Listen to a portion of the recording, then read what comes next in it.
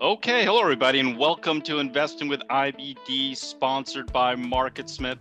Today is November 11th, 2020. I'm your host, Arusha Pierce, and today we have Nina Deca on the show. Nina is a senior research analyst at Robo Global. Thanks for being here, Nina. Thanks for having me. Really appreciate it. On today's podcast, we are going to talk a lot about healthcare and technology and the convergence of these two trends throughout the episode. And then we will end the episode with a few current ideas. Let's just quickly go into the market here, the current market. We are in a confirmed uptrend. We have one distribution day on the NASDAQ. A number of our growth stocks did get hit this week, so you just want to make sure you are managing your risk. Now, Nina, let's get into your background first. And why don't you walk us through how you got into investing in this industry and as an analyst at Robo Global? Sure. So my background is healthcare. I began my career in the healthcare industry, working for some large publicly traded companies like Cardinal Health, Becton Dickinson, and even at some smaller privately owned ones for a while, spanning different roles such as financial analysis, corporate finance. And then actually I spent the last decade before transitioning to the street in medical device sales. So I was actually a quota carrying sales rep, and I was selling different devices to hospitals around the Northeast region. And then I transitioned to the street. I was on the sell side at Piper Sandler, and I was covering healthcare IT and services. So I made a pivot from med tech, diagnostic and tools world into the healthcare software and digital health arena. And that was a really exciting time to be covering that space because it was around the time the Affordable Care Act through the HITECH Act put about $35 billion worth of stimulus budget into providers' hands to go out and buy electronic health record software. That combined with increased consumer adoption of smartphone technology led to the explosion of digital health as we know it today. So it was really exciting time to be covering that space. And then I transitioned toward the ETF side, and I'm now at Robo Global. I focus primarily on our healthcare strategy, and which we actually launched. I'm not sure if you're aware, we have the Healthcare Technology and Innovation Index. We're a boutique investment advisory firm. We manage these different strategies, and several of them trade as ETFs on different exchanges globally. No, and that's excellent. So first, and we'll get to HTech in 1 second. I just want to go first back to this transition to electronic records, and so it's already started, but how far does it have to go still in the industry? Because when I came out of college, I started in medical research and working in the glaucoma field, and everything was paper there. And last time I checked, like 5-6 years ago, when I was in hospitals and stuff like that, it seemed like we were all still doing paper. So how far do you think the industry still has to go to really get to almost everything as electronic? Everything is basically already converted. So I would say when you look at the hospital systems, predominantly around the United States, I would look at nearly 100% adoption. And that's because if the hospital system did not buy an EHR, they were later then penalized for not having one. Not only would you lose the stimulus budget that you could put toward it, but then you also would get penalized. So basically every hospital system that didn't already have one went out and bought one. That adoption is already here. But what happened was a lot of software was implemented that is based on several decades old architecture. Okay. And it wasn't necessarily integrated with all of the other software applications being used throughout the healthcare system. So the lab record, the lab technology software, the pharmacy, the claims, there's just so many different areas, hundreds of different areas within a hospital system that is plugged into some type of computer software. And these systems were not all talking to one another, and nor were they necessarily with the implementation of the new, very expensive electronic health record software. So that created another sort of industry for data analytics companies to come and overlay all of these disparate systems, pull in all the data and analyze it to then use for further use, such as Yeah. population health management and other types of cost savings initiatives. Perfect. No, yeah, that's really interesting. And the more I thought about it as you were talking about this, it makes sense, because when I did my annual exam last year, I didn't even have to report it to like the HR, because they give you some cash or something like that, or I think Aetna automatically had it. The doctor sent it immediately over there. So yeah, it is pretty fascinating that is a lot further than I thought it was. So Nina, let's talk about your index. You mentioned it here. Talk about what the goal is for this index, and then also how the index is doing so far. Interestingly, our background is our flagship strategy is our Robo. It's our robotics, automation, and AI strategy, Mm-hmm. where we focus on new innovative technologies around robotics, automation, and AI around multiple sectors, including healthcare. And over the 7 years that we ran that index, we saw an explosion of technology and disruption happening in the healthcare sector alone. So much so that we believed it warranted its own strategy. So what we did was in June of 2019, we launched the HTEC ETF, ticker HTEC, to help investors capture all of the innovation happening across the healthcare landscape. And if you'd like, I can go a little bit further into the methodology behind that. Yeah, no, please do. Yeah, what I'm going to do, Nina, is I'm going to pull up a MarketSmith chart here. So I'll just throw up the ETF right here, HTEC, and yeah, so yeah, go into it a little bit further of what the goals are, and Sure. whatever else you want to discuss about it. So what we did was we looked across the healthcare landscape and determined 9 different areas where we believe the most disruption was taking place over the next 5 to 10 years. Areas such as robotics, telehealth, precision medicine, genomics, diagnostics. All of these areas we believe are very much transforming to a place where we won't even be able to recognize it in 5, 10 years time when we look back on today. And so interestingly, if you were to compare our strategy, which has year to date returned 43% to like an IXJ, which is another basket of healthcare companies that's available, you'll see that has returned about roughly 9% year to date. Yeah. And the vast difference is a lot of the holdings, whereas some of those more traditional healthcare ETFs focus more primarily on large cap companies.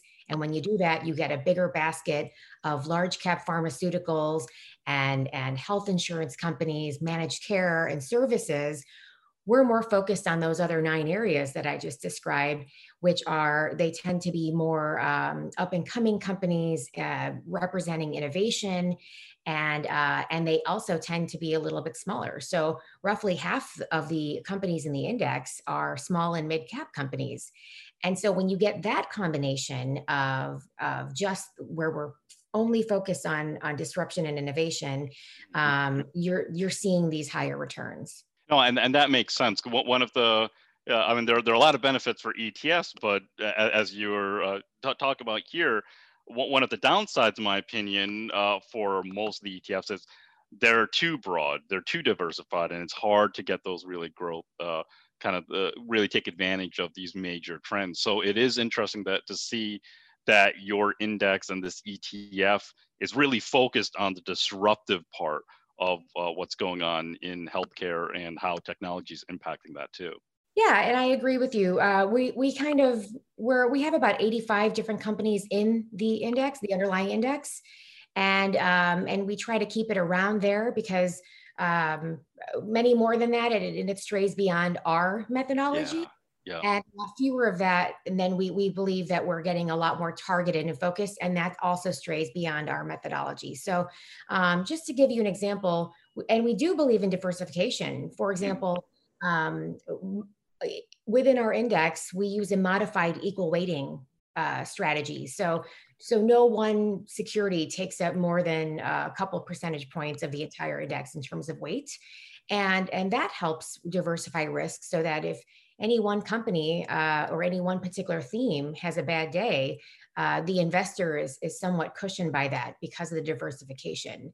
And then the other advantage of having not just one interesting up and coming area like telehealth, but many, is that you can take advantage of a lot of the different innovation that's happening out there. So, for example, our top 3 year to date performing subcategories are telehealth, which has returned about 110% year to date, data analytics, about 85% year to date, and genomics, 61% year to date. So if you were only focused on one of those areas, you might be missing out on a lot of performance opportunity happening in other parts of healthcare.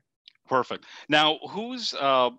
Is it a larger team that's selecting these stocks, and how does that work? So we do use a fundamental analysis methodology where we've got a team of investment analysts as well as a team of advisors who work hand in hand with us. These are the who's who, if you will, of the robotics, automation, and AI, world-renowned experts in what they do. For example, the director of AI at MIT, the founder of the company that is now what we know of as Amazon Robotics. These are the people that have been on the cutting edge of all of these themes, and they sit on our advisory board. Every quarter, we do a rebalance. And at that time, because of our constant due diligence and fundamental analysis, we're always trying to stay ahead of whatever new themes are emerging. And if we decide at the quarterly rebalance to bring in a new company, or to, if one of them fails to continue to meet our criteria, kick one out, we have an extensive committee meeting, a voting process where all of these different advisors and investment analysts put their heads together, and we have this pretty, it's kind of an elaborate way to come up with what we create is our finalized index. And it's updated routinely, essentially so that our investors can just kind of set it and forget it, whereas we're doing all the background work to make sure that all these themes are included. No, that's really impressive, and that does make a lot of sense. So the market is in an uptrend, but make sure your growth stocks are still acting well, and make sure you are managing risk for all of them. Let's take a quick break, but when we return, we are going to talk about some of the innovative trends that are happening in the healthcare world today. We'll be back. I am here with Scott St. Clair. Scott's one of our senior product coaches at MarketSmith. Now, Scott, there are a ton of publicly traded stocks just on the U.S. I think it's over 5,000 stocks. Who has the time to go through all of these stocks and find the very best ones? Yeah, most people don't, right? So what you need is a tool like MarketSmith. We have decades of research on what makes a great winning stock. So we've done all the research for you. So we're going to try to highlight those specific stocks with those great data points. So if you're looking for that next great potential big winner, orange stock ideas button, you just click on it and you've got some of the main reports that we use, including the Growth 250. Yeah, and the Growth 250 is the first list that I go through on the weekends. Yeah, it's the most popular one, but there are others. There's the Breaking Out Today, Stocks Near a Pivot, and then the Blue Dot list, right, which is very popular. It's going to show you the stocks with the best relative strength. So we've done a lot of the work for you. What you have to do is review these lists. You're going to come up with some of the best ideas in that current market environment. Perfect. MarketSmith saves you time and makes investment research that much easier. For more information, go to investors.com/podcast2020. Nina Deca is our guest on Investing with IBD, sponsored by MarketSmith. Okay, Nina, let's get into some of the larger trends that are happening in the healthcare field today. You started to touch upon them in the first segment. Let's start off with telehealth and walk us through this and what you're seeing in this part of the industry. So telehealth, no one's going to argue that it's not here to stay. And interestingly, it seems to have come up from out of nowhere from a consumer perspective. However, it's not new. Telehealth's been around for a while. And when we think of telehealth, we think of connectivity in the healthcare space. So not just doctor-patient visits, but also connecting devices to patients, devices to doctors, doctors to doctors. There's a huge world of this connectivity that we've only just scratched the surface. So we have very high conviction that in the next 5 to 10 years, virtual care is going to underlie every facet of healthcare. And we will look back and say, wow, I don't remember a world where we didn't really have access to this.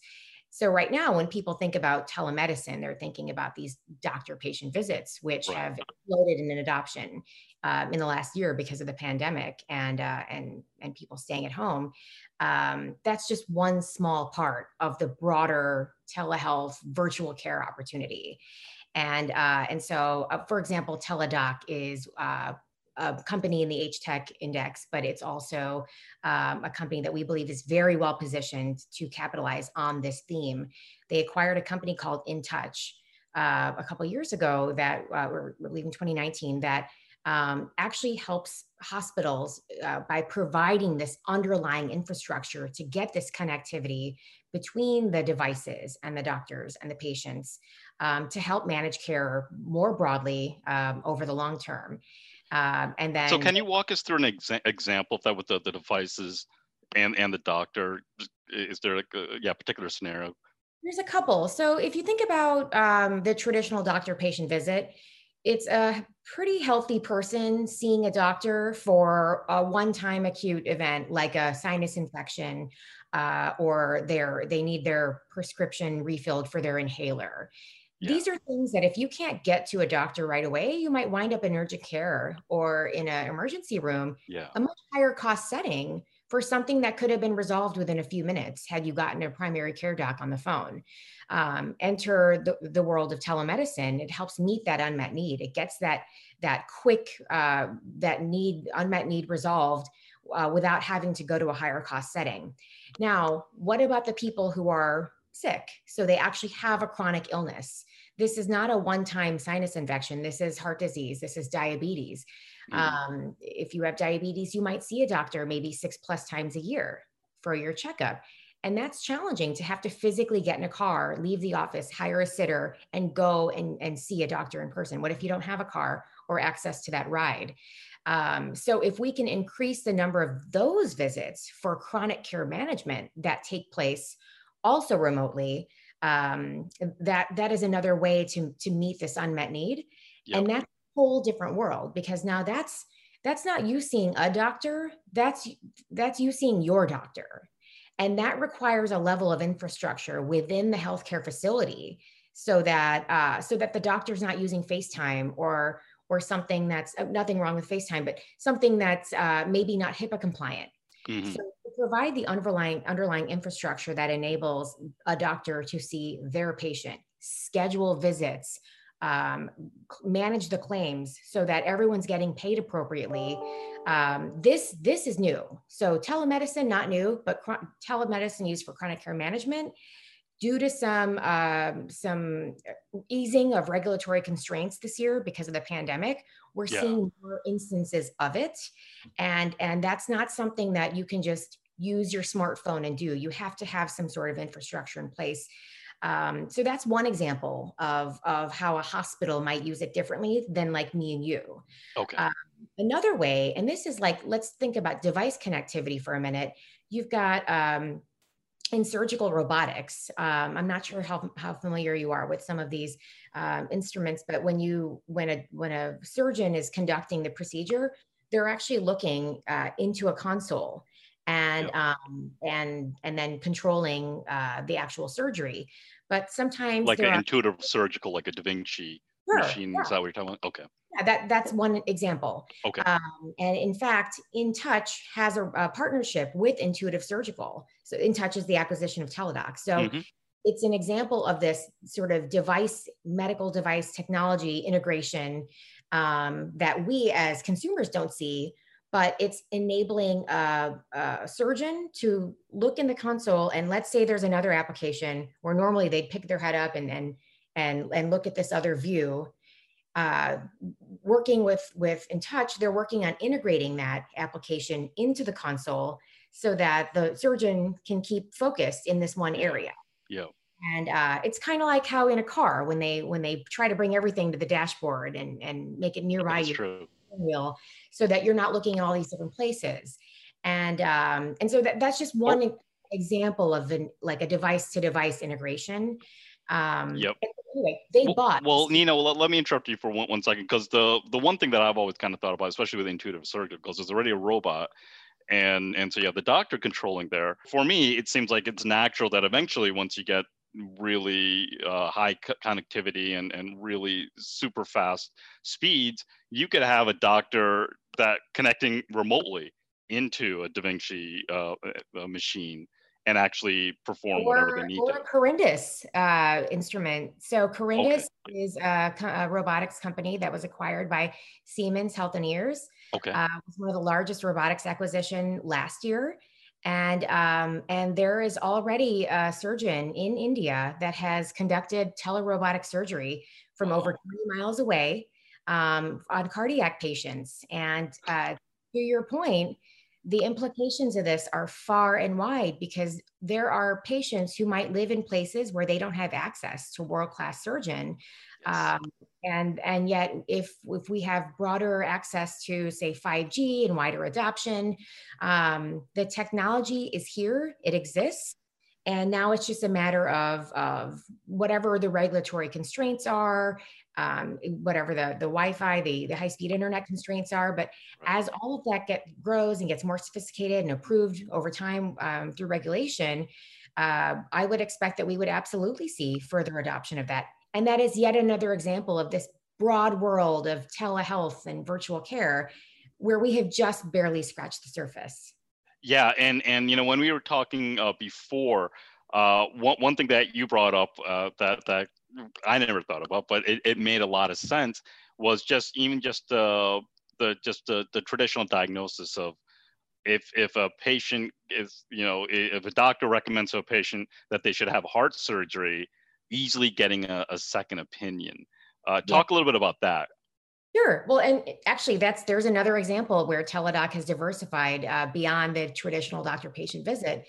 They acquired a company called Best Doctors a few years ago, which brings people exactly that service. So now we've got I'm sick for a day, I just need a quick Z-Pak for my sinus infection. Yeah. We've got the chronic care management capability.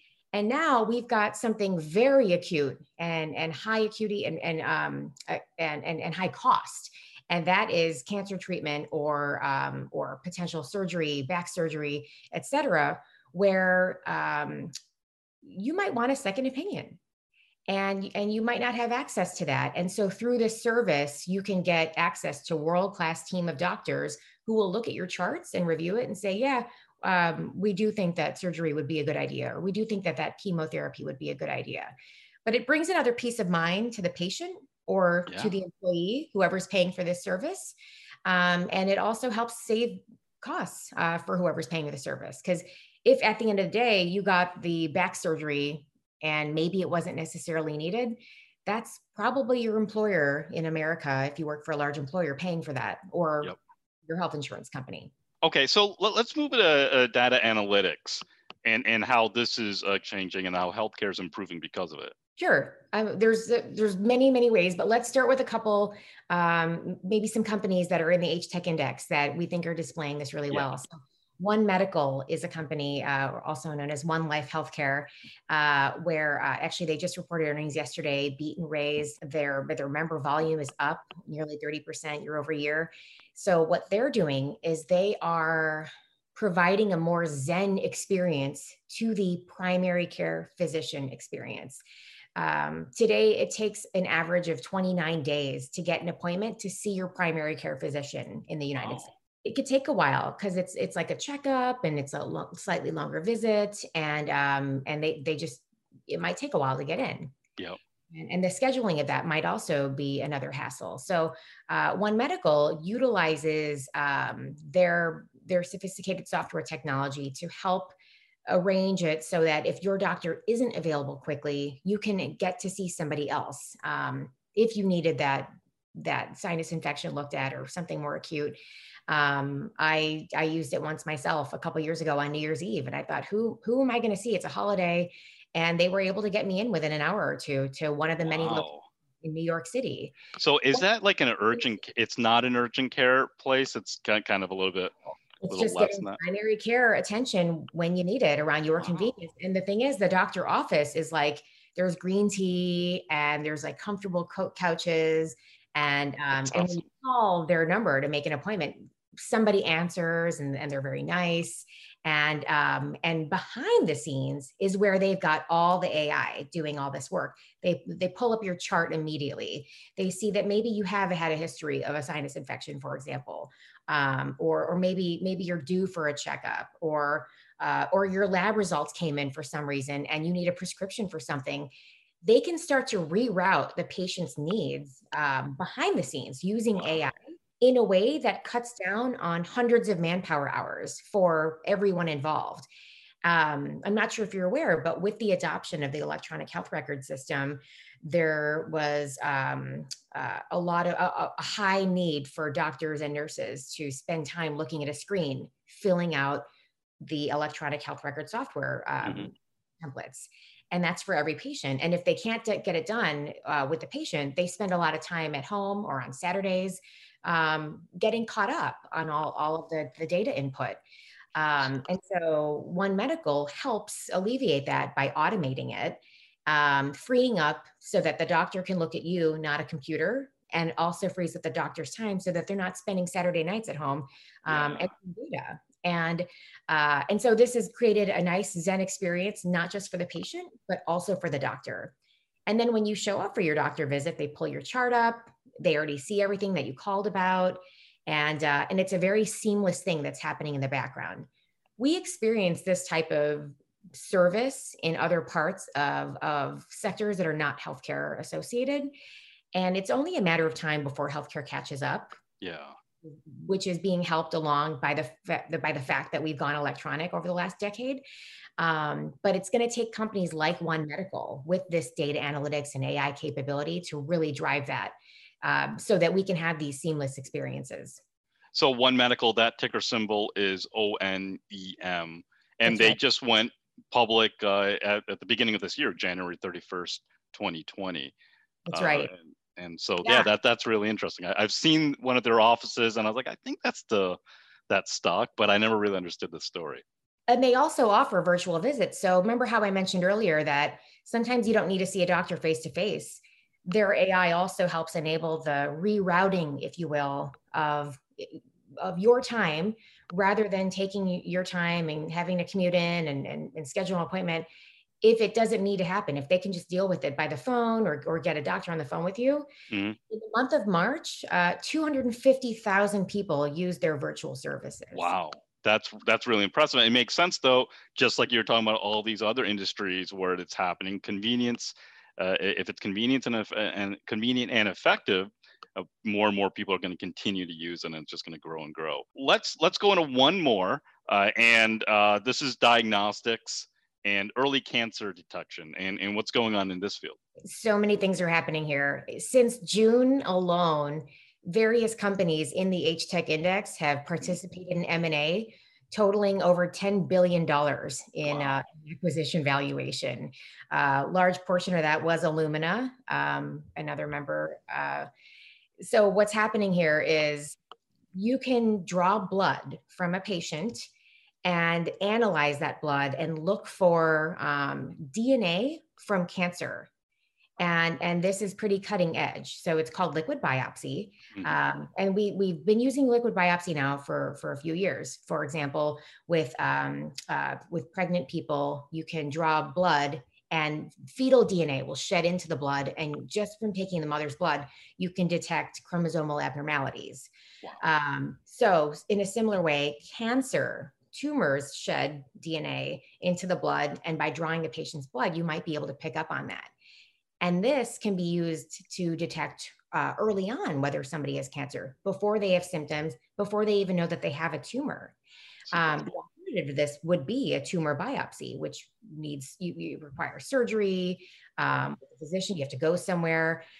Whereas blood, anybody can draw. Well, not anybody. You have to go somewhere for a blood collection, or someone could come to your house. Yeah. But you don't need a surgeon for that. But what you do need is the genomic sequencing capability, and you have to be able to analyze that.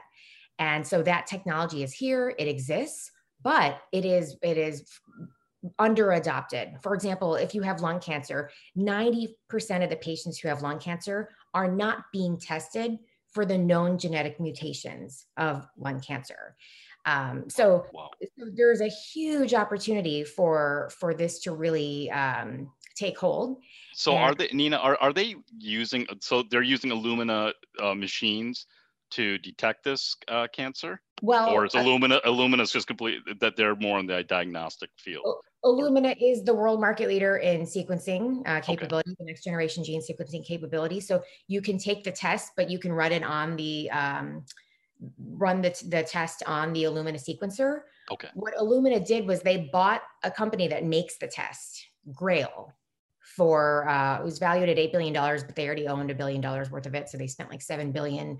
And Grail is this one of these companies that's working on, it's not FDA approved yet, but they're looking in that in the next couple of years that will enable this ability to do a liquid biopsy, so draw blood and look for cancer. And the idea is, okay, so less than a third of all people who get diagnosed with cancer are being diagnosed in stage 1 or stage 2. Yeah. But if you can get diagnosed in stage 1 or stage 2, you have the highest chance of survival and recovery, and the treatment costs the least as well. So the idea is that if they can get more people tested and identify the cancer sooner, an estimated 100,000 lives in the US alone could be saved every year. Huge opportunity. So Illumina has actually identified this as a $75 billion opportunity over the next 10 to 15 years. Yeah, it makes sense. I mean, if you can incorporate this into like your annual physical that you go and they're drawing blood and they're testing for this while testing for other stuff, that makes a lot of sense. Exact Sciences also just acquired another company to do the same thing. And that's the goal, is to be a screen. Yep. So why not, while you're already drawing blood, draw another tube to test for multiple forms of cancer? So Exact is also going after, let's not just test you for one organ, be it colorectal cancer or breast. Let's test you for multiple cancers all in one blood draw. And so they're working on that right now. And so it's a really exciting time to be in the early cancer detection space. A lot of these companies are getting involved. Roche, through its acquisition of Foundation Medicine, Invitae also announced to acquire ArcherDX. Yeah. So a lot of M&A activity happening right now, and it makes sense that all these companies want in on the action with this vast market and growing market opportunity. No, that's pretty incredible. So understanding the larger trends behind any industry can help you develop conviction and increase your probabilities for success. Coming up next, we will discuss a few ideas. Stay tuned. MarketSmith will give you a huge edge in the stock market. Better stocks, bigger profits. MarketSmith is the top research platform for IBD. It's just the best tool for individual stock selection. Everything within MarketSmith is designed to bring those best stocks to the surface. It does a lot of the work for you of filtering down to the potential leaders. It's when you take the training wheels off and you're ready to invest on a more professional level. MarketSmith will help you take control of your investment life. If you want to get serious about investing, start your membership today. We are back with Nina Decca on Investing with IBD, sponsored by MarketSmith. Okay, Nina, let's get into a few ideas, and let's start off with Illumina. You mentioned this before, ticker symbol ILMN. This is a stock that I've always been a fan of, and a company that I've been a fan of. And walk us through what's so special about this company. Already the world market leader in next generation sequencing and a pioneer at that. And this company had actually previously owned the company Grail, spun it out, and now they've purchased it back at this seemingly high price tag. But when you look at the $75 billion market opportunity for early cancer detection over time, over the next 10 to 15 years, the company believes that they're onto something, and we're with them. That's long-term. And that is maybe the next big thing in genomics. And Illumina's been, I mean, they've been consistently a leader in this space, right? And so they've always kind of seemed to be a step ahead of others, and even investors sometimes don't really understand why they're doing something but they might only find out later now that they see the revenue coming in. I think so, and it might take time with Grail, for example, because they're pre-revenue right now. So I think the other thing too is because Lumen has been around for a while now, and they have been generating strong earnings. They've got an investor base that looks for the earnings growth, as opposed to the investment in the pre-revenue asset for the high growth opportunity over time. And so what we might see is an inflow coming from that investor base who's looking for exposure to the early cancer detection or to the fast growing themes in genomics. And maybe the pullback has been more of those other more traditional investors who are saying, we're looking for earnings right now, and if you're not going to deliver those, then we're going to take a step back. Yeah, no, that makes sense. Okay, let's go to the second company here, and this is Omnicell, ticker symbol OMCL. Sure. So this is an interesting one. This is about a $4 billion market cap company, and they specialize in healthcare robotics used in the pharmacy. So if you think about, so let's take a hospital system, right? We know that a lot of the hospitals around the United States in particular have purchased other hospitals, largely over the last decade. And so it's really consolidated such that now a hospital system could have thousands of different locations where they keep meds. And it's really hard to track that when they're in different buildings, in different towns, scattered throughout a state or throughout a region. And actually, this is all over the world, especially in single payer system countries where it's one system that manages all the hospitals. And think about the complexities associated with maintaining inventory, refilling the stock in all these shelves, and also maintaining expiration dates. So you have to automate that. And what happened during the pandemic, one example was at NYU in New York City. They identified 75 different drugs that were critical to the treatment of coronavirus. Early on, as you're aware, New York City experienced a high volume of cases earlier. And so they identified these. And then now think about the thousands of locations where all these meds might be hiding. Another New York City health system had one hospital area that had tons of the meds, and then another one where it was needed that didn't have any of them. Yep. And so just think of the logistics and the paperwork involved. Omnicell seeks to automate all of that, and they're using robots. And data analytics. They actually have sophisticated robots that can actually go to all of these different cabinets or dispensing systems and refill and restock and wow. and know exactly what's where at any given point in time. That's incredible. I know, and also what might be expiring soon, and they have also automated the actual pharmacy. So when we think of a pharmacy, we think of a pharmacist who is a very expensive full-time employee. This is someone with a sophisticated degree, and largely over the last several decades, they've kind of been relegated to picking pills and putting them in bottles. But we could use their brains to be facing the patient and managing medication regimens in a different way that you do need a human with a sophisticated degree to do. But the picking of pills and restocking shelves, let a robot do that. And so Omnicell also provides that technology. And so anyway, they just had reported strong earnings. They are converting a lot of hospital systems to their dispensing system and their robotics and automation capabilities. And the stock is up 18% year to date. But they still have a long runway for growth because pharmacies and everything I just described to you are largely not automated yet. Yeah, and now did they take, because all this with just maintaining inventory and stocking shelves, that immediately just brings my mind towards Walmart and Amazon and how they innovated, and especially Amazon with the robotics, but Walmart with the distribution centers and making sure everything's stocked in real time kind of inventory. Did Omnicell just take a lot of those best practices, or did people from the retail field come over to the medical field and just apply all that knowledge to this part of the healthcare world? No, Omnicell's been in this business for a while now. Okay. They're Omnicell, and they've got a couple of other competitors that have been involved in this.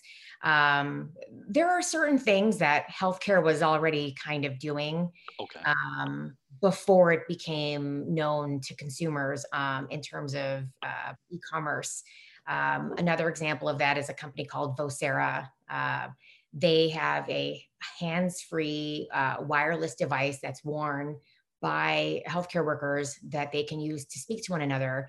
And this device has to be able to capture people with accents from all over the world, sophisticated medical technology and terminology, and be able to speak and hear different names that are being, please call nurse so-and-so. And it also has to know who's on staff at any given point in time. That requires a level of sound and ability to do the language processing at a deeper level of sophistication that they have been experts with for a while now.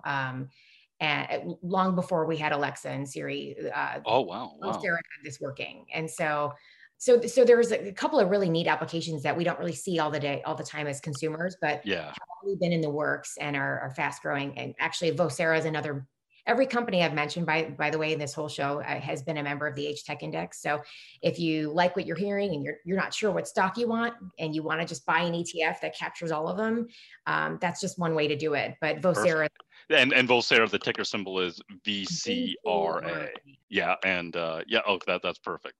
So let's go into another stock, and a lot of our listeners are going to be familiar with this, and a lot of people are going to be familiar with this because of COVID.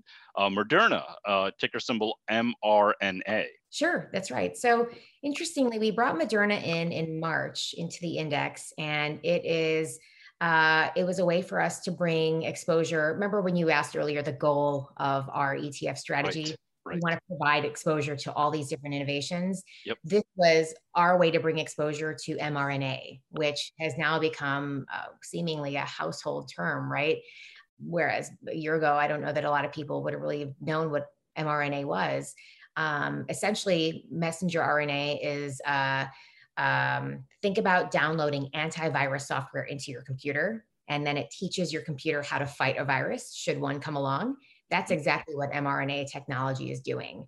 And that's what Moderna seeks to do with not just this coronavirus vaccine, but interestingly, and let me take a step back. Yes, it's exciting what they're doing with coronavirus, but that's not why we brought them into the index. We actually brought them in because they have over 20 other therapies in clinical trials right now, 10 of which are other vaccines. They're also working on cancer, they're working on orphan drugs. mRNA is cutting edge, but this particular company, we believe, is a strong pioneer because they are utilizing AI. We mentioned that earlier, in every aspect of their research and development process. And from the minute someone has an idea of a new therapy through the creation of the formulary and so on and so forth throughout the clinical trial process. And what this does by deploying AI is it takes thousands of manpower hours out of the traditional R&D process. This is why Moderna was able to come up with the coronavirus vaccine within 72 hours. And in fact, in a conversation with management a couple months ago, they told me that back in January, when they first learned of the coronavirus and the gene sequence was identified, they said, hey, let's just put this to work using our software and our AI and see if we can come up with a vaccine. And they did, like within a day or two. That's why all of a sudden they're like, hey, we have an idea for a vaccine. And then they were able to begin clinical trials. So that is over a decade's worth of them accumulating data and practicing and trying and failing to get to where they are today, and how this coronavirus vaccine has advanced so quickly through their development process. And it doesn't stop there. And I'm not sure if you heard of the news recently. There was another mRNA therapy also looking to be a coronavirus vaccine by a competitor. And the interesting thing about gene therapy is that whenever a new modality or a new type of therapy gets approved, it's a positive catalyst for the whole industry. Same thing happened with RNAi. All it took was one drug to get approved, and everybody got excited about all the other RNAi therapies that were out there. So with Moderna, all it takes is one drug to get approved for people to get excited about all the other ways that you can treat disease using mRNA. And Moderna is very well positioned to have a very long runway for growth because they have these 20 other therapies in clinical trials. A lot of people don't know this, but they're working on a vaccine for HIV. This is a disease that used to infect a couple million people a year, and we still have no vaccine for it. They're working on one for RSV. This is a respiratory illness that small children suffer, and CMV. So they always have data coming out. They just reported new cancer data today on another therapeutic that they're working on. So it's a really exciting space. And this company is very well positioned for growth, well beyond the coronavirus vaccine. I mean, it's mind-boggling. Actually, it's hard to kind of comprehend what they're doing because it's just so advanced. So that's pretty amazing. So there are a few ideas that are worth considering. Thanks, Nina, for joining us today. Yeah, thank you so much for having me. Really appreciate it.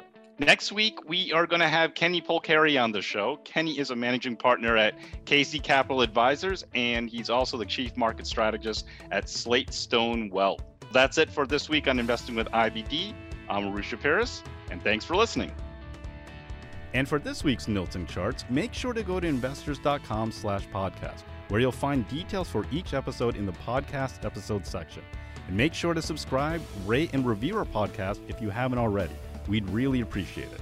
You can also send us your questions and comments to investingpodcast@investors.com. We would love to hear from you and may use your comments on an upcoming episode. This podcast is for informational and educational purposes only, and nothing should be construed as a recommendation to buy, hold, or sell any securities. Make sure to consider consulting with your financial advisor before making any investment decisions.